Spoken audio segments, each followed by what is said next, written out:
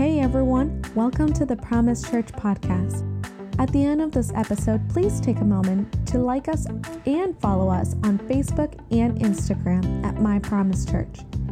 And to see what else is going on around here at Promise, please visit us at mypromisechurch.com. We hope this message you're about to listen to ministers to you and changes your life. Enjoy.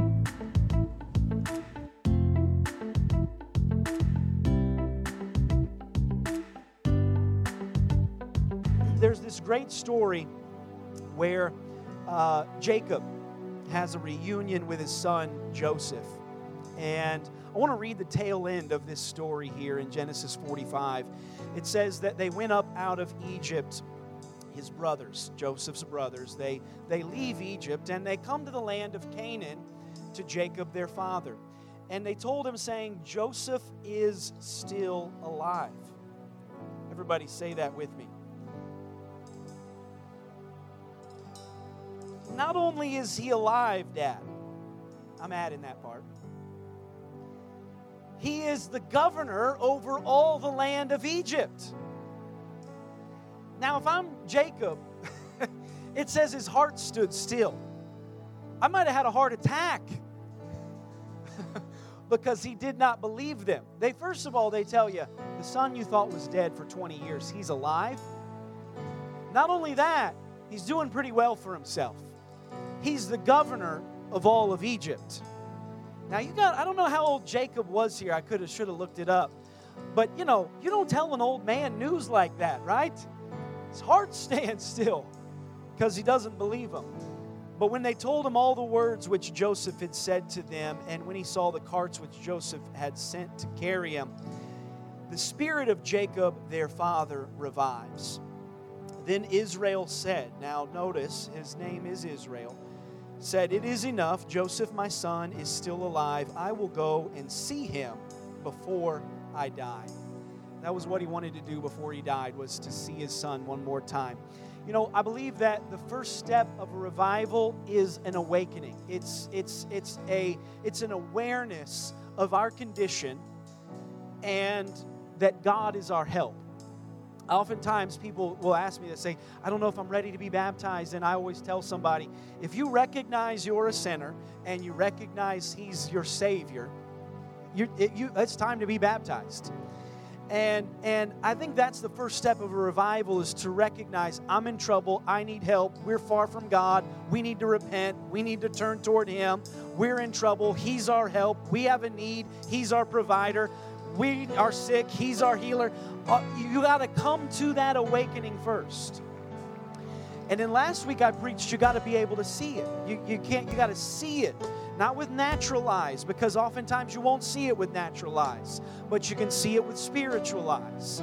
Joshua and Caleb, they went in with natural eyes, they would have saw the walls and the giants, but they went in with spiritual eyes. And we've got to have spiritual eyes. But the third thing, after you awake to it, and after you can see it, I want to just preach it this way, that we can be alive and we can be energized. And I wrestled with how to say that because I know it rhymes, but I'm revived, I'm alive, and I'm energized. And I didn't mean for it to be that cheesy and rhymey, but we're alive and we're energized. See, there's a newness of life. There's an energy that comes, and that's where we're at. So say hello to somebody next to you, and God bless you. You can be seated.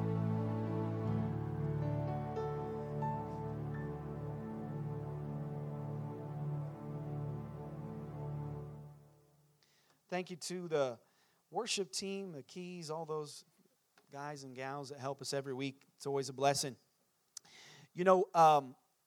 Jacob, in this story, he had a favorite son, and his name was Joseph. And Joseph was a favorite son, most certainly because he was Rachel's firstborn son. And Rachel was his first love, if you know that story. And yet, even though Joseph was Dad's favorite, you probably know, but he was the least favorite of all of his brothers. And Joseph knew that God's favor was on him. He knew that God had a special calling on him, that God's favor was on him. And as a young boy, he was was not tactful with this calling and this favor. In fact, he was quite brash about it. And when they would work in the fields, he would tell his older brothers, because remember, Leah was bringing forth sons way before Rachel was. And he would tell his brothers, he would say, I know that you're my older brothers, which was a very important thing back then. But he was saying, I know that you're my older brothers, but here's the thing. I had a dream that all of your crops bowed and worshiped my crops. And they'd say, you're our little brother, buddy. We're going to push you around a little bit till you realize your order here in the birth order.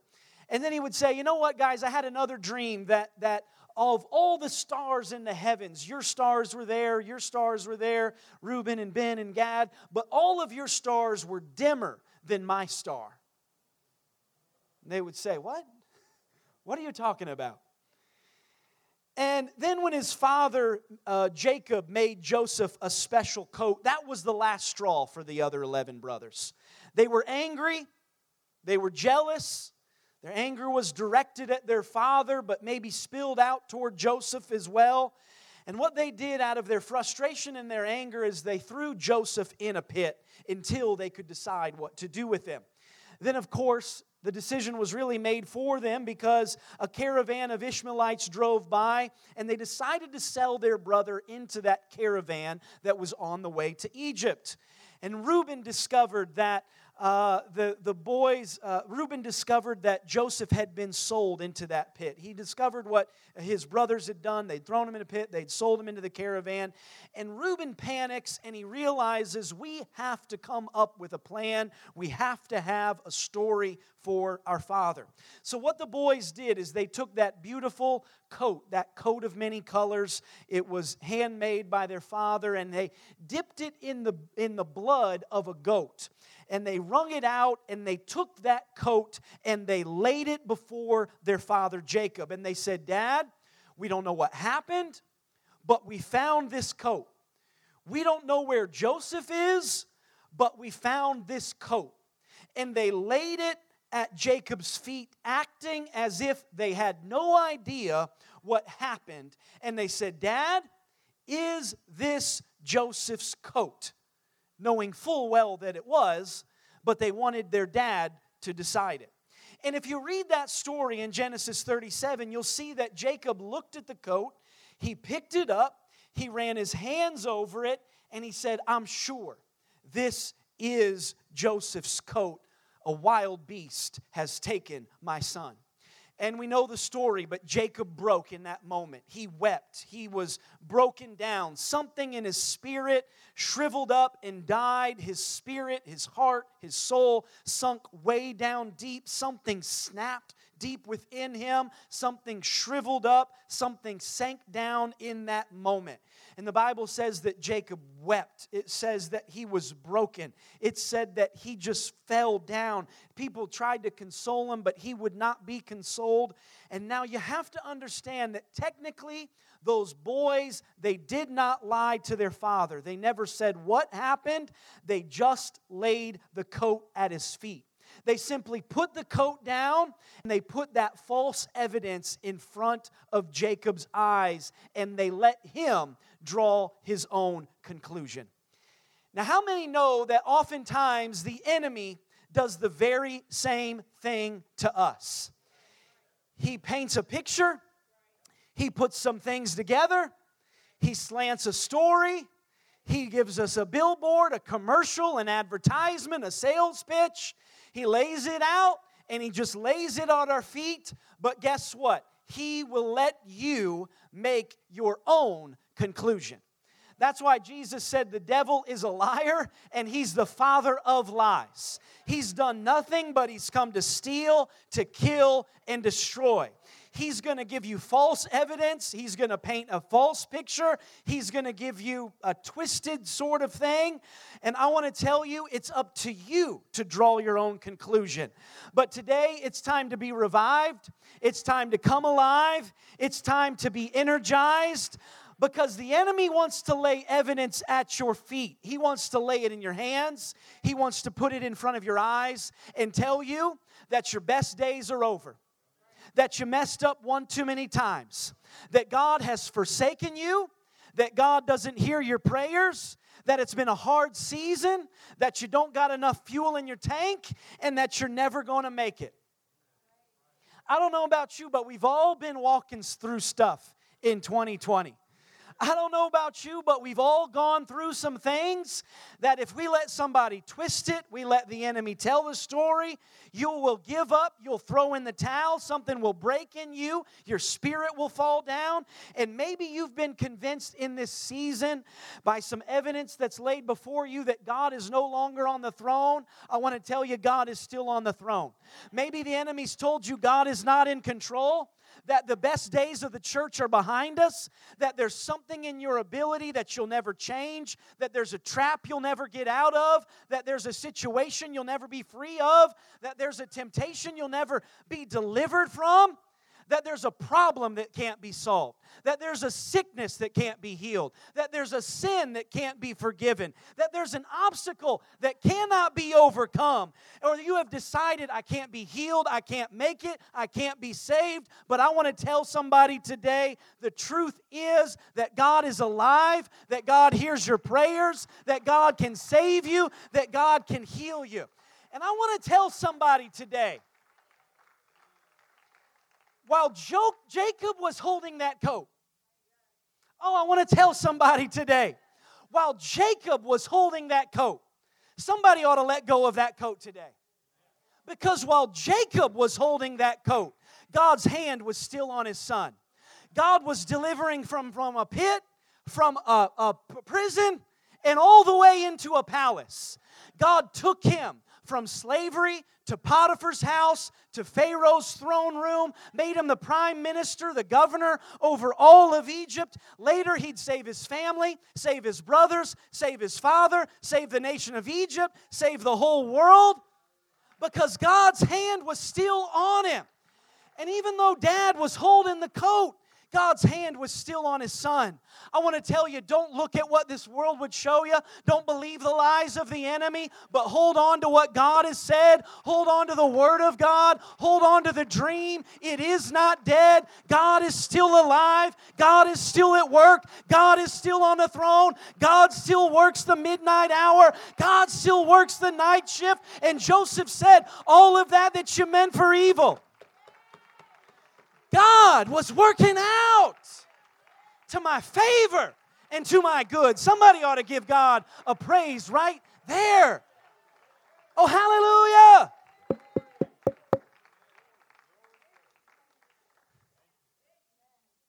Don't let me preach with this thing anymore. You see, when Jacob figured out that it was the enemy, that it wasn't true, that it was all a lie, his heart was revived. And I think sometimes we have to have that revival in our spirit and realize the enemy's been lying to me. God is still in control. That coworker lied to me. God is still in control. The enemy told me that my kids couldn't be saved, but it was a lie. It was a lie.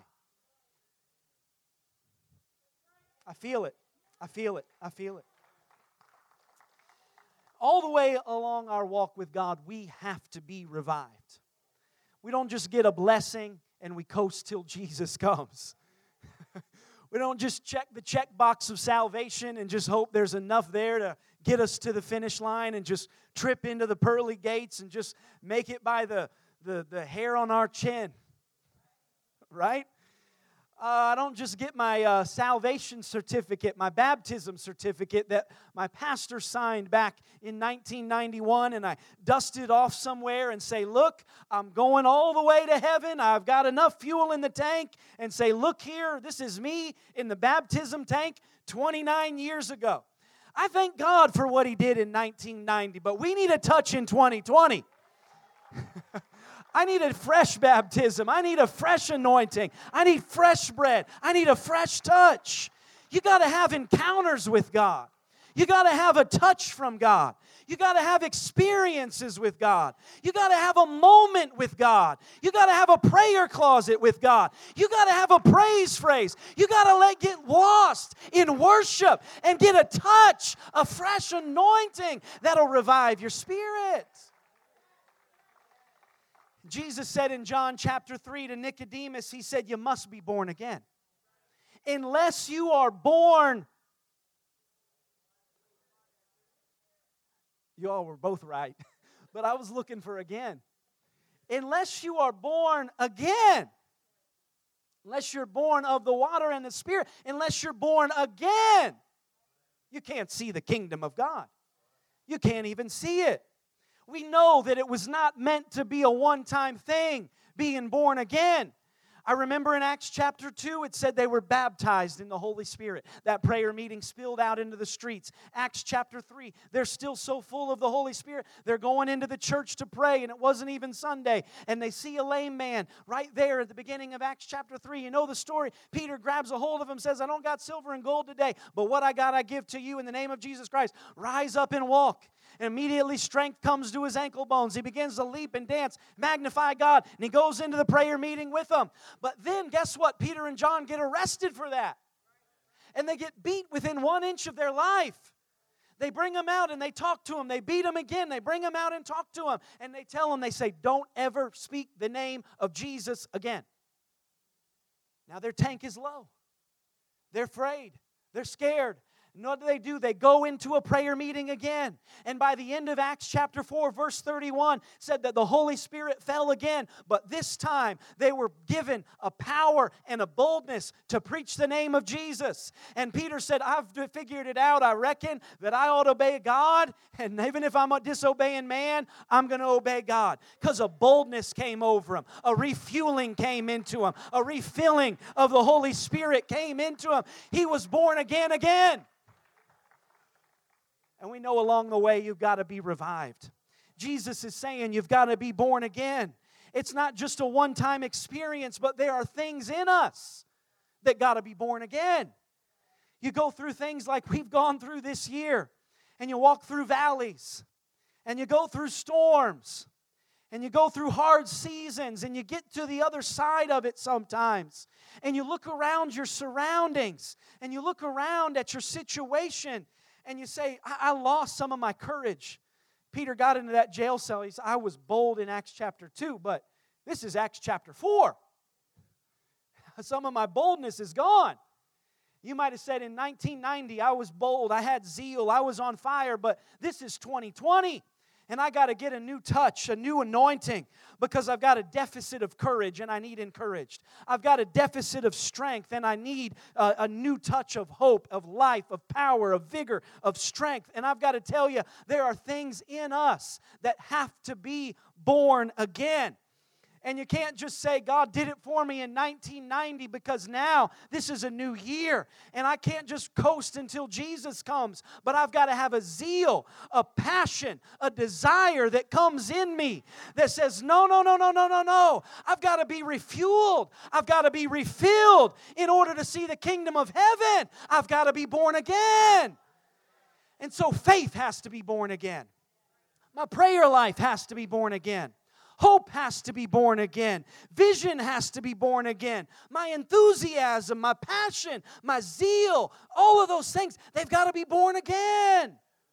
Sometimes my prayer life has to be born again. I'll come into the church and I'll begin to pray and I'm thinking of all the things that I got to do that day. And I got to do this and I got to do that. And my prayer life is dry. And all of a sudden I'll realize God's got to get a hold of me here. This isn't God's plan for me. I've got to get my prayer life back. It's got to be born again. There's got to be a revival of it. It's got to be rejuvenated. Sometimes my praise got to be born again. Sometimes my worship has to be born again. I don't know about you, but sometimes I'll come in and I'm thinking about everything but praise and worship. I know there's nobody going to say amen.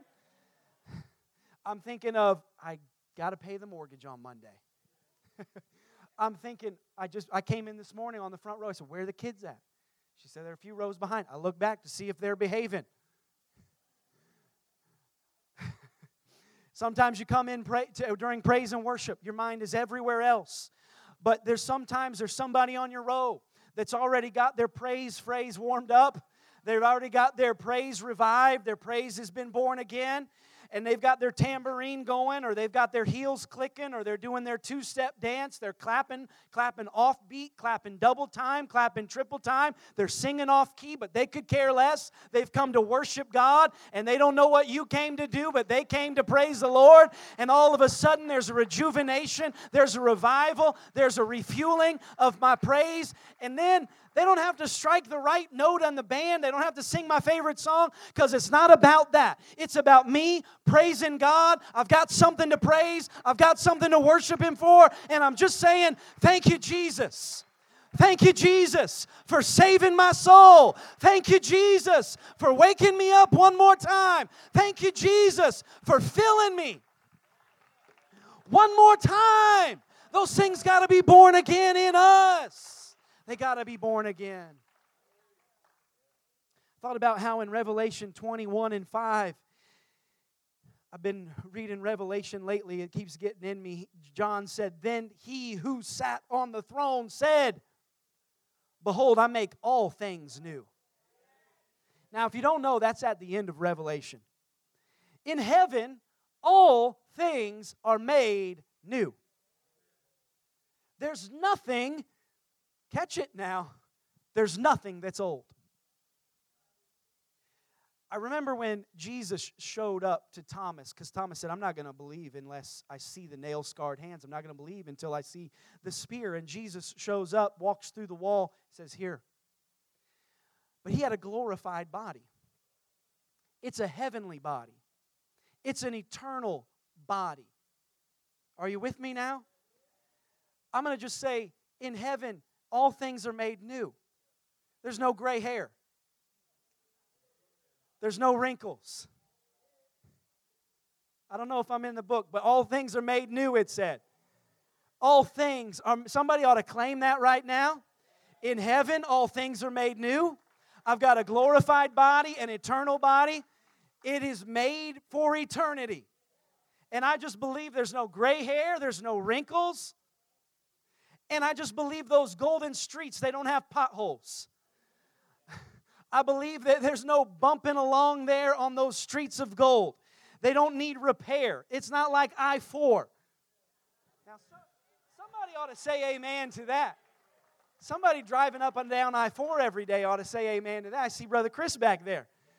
There's no potholes in those streets of gold. There's no construction on streets of gold. Those gates of pearl, they're not hung on rusty old hinges that are crooked and can't be fastened and can't be latched. Those walls of jasper, they don't need pressure washed. Those mansions, they're not old. They're not falling apart. They don't have shutters missing. They don't have busted and broken out windows, because Jesus said, all things are made new. All things are made new. God's desire for us is that things would be made new. Romans 7:6 said we should serve God in the newness of the Spirit and not the oldness of the letter of the law, is what it's saying. We should let our spirit be renewed to the place that I'm not serving God to live up to some letter of the law, but it's an overflow of my heart. I'm not here today because the 10 Commandments said honor the Sabbath and keep it holy. I'm here today because I love the Lord and I want to praise Him and I want to hear His Word and I want to come in the house with other believers and gather together with God's people. It's an overflow. It's a newness of my spirit. That means let it be fresh, let it be new, let it be on fire, let there be passion, let there be zeal. It's not something I got to do, it's something I get to do, to live for God, to serve God. And I want to tell you the challenge of this year is to not let it get stale, but to keep it new, keep the zeal, and keep it fresh. I thought about, have you ever had that new car smell? You ever had, you just get the car, it's fresh, it's clean, the dealership, they wipe the dash down. I took a picture in my car recently, and I was catching all kind of flack. I don't know, is that the right word to say? I was catching all kind of heat in my Instagram messages because my dashboard was all dusty, and people were saying, wipe your dash down. That's just me. I know. I'm sorry. But how many know it's hard to keep that new car smell? The dash is wiped down. It smells nice. I don't know about you. I'm just going to be honest here. There are McDonald's French fries in between the cup holder and my seat under the floor, but I can't reach them. It has an effect on the new car smell. You put dry cleaning back there. You take a couple days to get to the dry cleaning. It affects the new car smell. It's hard to keep that new car smell. It just, I don't know, it doesn't happen overnight, but just you come in a few weeks, and it's gone. How many know you buy the new car air freshener? It don't work. It doesn't work. I'm going to just save you $3. It don't work. I remember at our old house, our first house that we had in Lake Mary, there was kind of a retention pond in our backyard. And certain times a year, you'd get a lot of rain, and that little pond would fill up. It kind of had a drain that was engineered to go to the swamp or wherever it was. And over a period of days, if it didn't keep raining, it would drain down. And I remember I would mow my lawn back there, and it was kind of a drop-off into the pond or the ravine kind of thing. And I would go and I would mow my grass. Well, there was trees behind at the back of the property there, and I kept noticing that after that pond would go down every time, I was losing a part of my backyard. It would erode down into the water. The water would carry it away, and it would go down into the pipe, and it would go into the swamp, wherever the alligators are that pumps that stuff out. I don't know where it all goes, but part of my backyard was going out to wherever that swamp was. And every time I mow my grass, I would notice, every few times I mow my grass, I think, I keep losing a part of my backyard. And what I was realizing is there was an erosion. And so I had a truck at the time. I would go down to this place on Ronald Reagan. I would tell them to put dirt in the back of my truck, and I would go back and I would wheelbarrow this dirt back there, and I'd try to fill up to save my property, my backyard from just washing all away. But here's what it was an erosion. And if you didn't watch it, it was eroding a foot at a time, a few inches at a time. It was just eroding and more and encroaching on my property. And I'll tell you, the enemy will do the same thing in your life. One lie at a time. One hard season at a time. One discouragement at a time. One tough day at a time. One storm at a time. One valley at a time. And your life keeps eroding. Your walk with God keeps encroaching back and back. And you lose more and more territory. But I love what David said in the valley of Elah. Isn't this the land that our God gave us? Isn't this the land of our father Abraham? I'm not going to allow the giant to taunt us on the land of our fathers. Somebody ought to get it back today and say, that is mine, that's my territory, that's my property, God gave it to me, and I'm not giving an inch of it up. Get that new car smell back. And so I was putting that out there so that my property would remain. And we have to keep it. We have to make it remain. I was saying in a couple weeks ago in 1 Thessalonians chapter 4 that it was telling us that the Lord Himself shall descend with a shout. And you know the passage, the dead in Christ shall rise first to meet Him in the air. But then it says, they that are alive and remain. So it's not enough to just be alive. Somebody that's born again is alive, but we have to remain. And so I want my prayer life to be alive, but I want it to remain. I want my praise to be alive, but I want it to remain. I want my fire for God to be alive, but I want it to remain. Because for the Lord to call us home, the challenge is for us to remain. To remain. You know, it said in Titus 3 and 5 that it's not by works of righteousness which we've done, but according to His mercy that He saved us. How many say amen? Through the washing, look, regeneration and renewing. It's not just enough to be generated. There's got to be a regeneration. It's not enough to just be new, but there's got to be a renewing of the Holy Spirit. So I want to tell you today, it's not enough to have an experience with God 20 years ago, 10 years ago, 30 years ago, but I want to be renewed in the Holy Spirit. I want to be renewed in the altar of God. I want to tell you, there's got to be some church services where you're renewed in the Holy Spirit. There's got to be some times in your prayer closet where you're renewed in the Holy Spirit. There's got to be times of prayer and worship where you're renewed in the Holy Spirit. What if everybody in the house today just said, I want to be renewed. I want to be restored. I want to be refilled. I want to be refueled. I want to be renewed and regenerated by the Holy Spirit. Amen. Amen. You know, I've given this example before, but I love it. It's just always kind of funny to me because I don't know why this is, but I grew up in Indiana, and if in Indianapolis, if you order a tea in a restaurant, and they only bring it one way. Down in the South, they'll ask you unsweet or sweet. They don't ask you that up there. They just bring you unsweet tea. Now, have you ever gone to drink unsweet tea without putting anything in it? It's not good. I've been trying to drink black coffee lately, and then it's terrible. It's not good. Unsweet tea is the same way. Have you ever ordered sweet tea and they brought you unsweet tea and you sip it? See, that's the real test.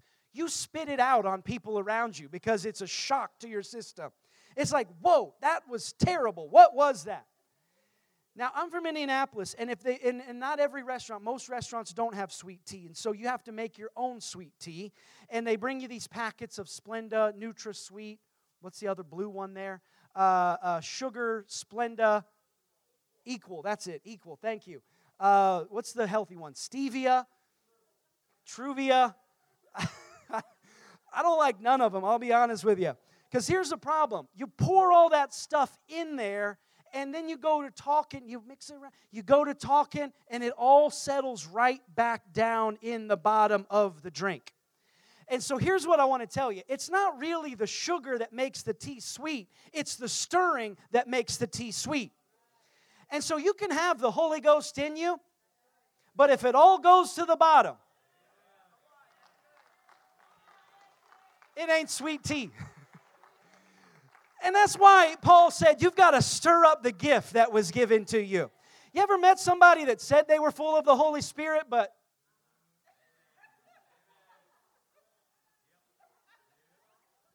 I heard somebody say this week on Facebook, it said, it don't matter how much you read the Bible if you act like you have it. I'll tell you, it don't matter how much you worship, how much you shout, how much you dance, how much you praise. If it's all settled in the bottom. That's why Paul said you've got to stir up the gift that was given to you. You can't let it settle all down to the bottom. Sometimes you got to come in here, and even if you don't feel like it, you got to raise your hands in the air. You got to stir up the gift that was in you. Shake somebody next to you and say, it's time to stir up the gift that is within you. Got to have your spirit stirred up. Same way that Jacob was. When Jacob heard that his son was alive, not only that he was alive, but that he was ruling and reigning in Egypt, his spirit was revived. I want to tell you today that we don't have any reason to be down. We don't have any reason to be out because our Savior is alive. He is alive forevermore. He came out of the grave. He resurrected from the dead. He is a living Savior, and He is returning for us. And I just got to remind somebody today, He has the keys to death and hell. It no longer reigns over us. Jesus is alive. He's already won the victory. I can rejoice in the victory today. Stir it up. Jesus is alive. Jesus is on the throne. Jesus is returning for people who are alive and remain. Give God a praise right there if you believe it. Hallelujah. And so don't believe what the enemy is telling you. Jacob, when he saw those wagons of provision that Joseph sent from Egypt, he said, okay, I believe. And his spirit was revived. You got to think about it. Jacob lived for 20 years with those words, with that picture of the coat in his hand, and then he heard the words that Jacob is alive. He thought that dream was over with. of growing old with his son. He thought that was never going to happen. But that one statement changed him, and he said, before I die, I want to see my son one more time. There was something that revived in him where he realized, I can go see him. I don't have to believe the lie any longer. I don't have to believe the lie of the enemy. There was something that revived in him that day. You see, there's something that changed in that man when he heard that news. You have to remember, even from the day of his birth, he was a heel grabber. On the way entering into this world, the Bible said that his brother Esau was going to be the firstborn son. But there was something inside of Jacob, some kind of passion, some kind of zeal, some kind of fire, some kind of desire for that birthright that he grabbed onto his brother's heel. And he was just trying to be the firstborn son, just trying to enter into the world first. That was the spirit that he had. And then when it came time for Jacob's father to die, Isaac, he was blind. He was laying in bed. It was time to give the blessing over his sons. And he devises this plan to put hair on his arms so he could confuse his father. Esau was this manly guy that was a hunter and had apparently just very obviously hairy arms. And so Jacob put the skin of an animal, hair of an animal on his arms and went in and said, Dad, please give me the birthright. It's your son. And of course, you know the thing about the lentil bean soup and all of that kind of thing. This was the kind of guy he was. He was not going to be deterred. There was a passion. There was a fire. There was a desire. And don't forget, Jacob, when Esau found out, he was trying to run him down and kill him. And Jacob was running. And he has that night where he's with the angel of the Lord that I just preached a couple weeks ago. And he's wrestling with the angel. And the angel's saying, let me go. The day is breaking forth. And he said, I'm not letting you go until you bless me. I'm not letting you go unless you bless me. The angel of the Lord said, I'm going to knock your hip out of place. He did not care. He was a wrestler. He was a blessing supplanter. He was a heel grabber. And God said, no longer are you going to be called Jacob, but you will be called Israel. But there was something in him that changed that day when he heard the news about his son. Something broke. He lost something. Something eroded. He lost that new car smell. He lost the fire. He lost the passion. He lost the desire. But notice in that passage, it's Genesis 37:27. It's not on the screen. You're just going to have to believe me. When he saw the wagons of provision, it said the spirit of Jacob revived inside of him. And what I love about that story is that for years and years, his name had been called Israel. That's why it's not the children of Jacob, but it's the children of Israel. But for 20 years, he had felt defeated. For 20 years, he believed the lie. For 20 years, he was broken, down, depressed. But now, all of a sudden, that spirit of Jacob began to revive in him. The heel grabber, the blessing supplanter, the angel wrestler. It was all revived inside of him. And I want to tell somebody today, your prayer life can be revived. That zeal from when you were a young Christian can be revived. That praise can come back. It can all be revived. The enemy might have told you that this year was going to knock you out, but I want to tell you the devil is a liar. You can be revived. The enemy might have told you you're not going to make it through it and you are not going to be saved. But the devil is a liar. He's the father of lies. And you can be revived. The enemy might have told you that your children can't be saved, that they're far from God, but I want to tell you the devil is a liar. He's the father of lies, and when you understand that, something in your spirit can soar and be revived again. The enemy might tell you your finances are broken, you'll never get out of debt, you'll never be forgiven of sin, you'll never get out of the trap you're in, that temptation that's following you, that addiction that has a hold of you, it will always have a hold of you. I want to tell somebody today, the devil is a liar. You can be revived. Somebody stand on it today. Somebody believe it today. God is still on the throne. Jesus is alive. Jesus is alive. And if Jesus is alive, my hope is in Him. My help is in Him. Everything I have, it's all in Him. Stand with me. Music come. I got to close quick here. You know, all throughout the Bible, people who were revived People who were alive and people who were energized. There was something different about them. I'll tell you, there was something different about Joseph because of the coat that his father put on him and the favor that God put on him. I want to tell you, when God puts a favor on you, when He puts His Spirit in you, when He saves you, there's just something different about us. There's something different. God saved us. God's put something in us. I don't have to think like everybody else thinks. And when I'm revived, when I'm alive, when I'm energized, there's just something that's burning inside of me. There's a passion and there's a zeal. Not only do we see it in Jacob, not only was he a heel grabber, not only was he a blessing grabber, not only was he a angel wrestler, but we also see that when he was revived, there was something in him that said, look, I'm going to see my son again. And those people who are revived, they're alive, and they're energized, we see them all through Scripture. I remember Zacchaeus. He was a tree climber. He's like, I'm too short to see over the crowd. I'm a tax collector. People don't like me. But you know what? If I can just see him, and climb in this tree here, if I can just lay my eyes on him. Jesus sees when the sparrow falls from its nest. He knows the hair on your head. He is definitely going to notice somebody that's revived, alive, and energized enough to say, I'm going to climb a tree just to lay my eyes on Jesus. And Jesus says, today we're having lunch together in your house. People who were alive, revived, and energized. I remember this woman was sick for 12 years. Nobody had an answer for her. She saw every doctor in the town, every doctor in the city, every doctor in that whole area. She spent all of her living. She said, I've been sick for 12 years. Even the Bible calls her the woman with an issue. And sometimes we're going through things so long that we are named by it. But she got something inside of her that she realized He's the answer.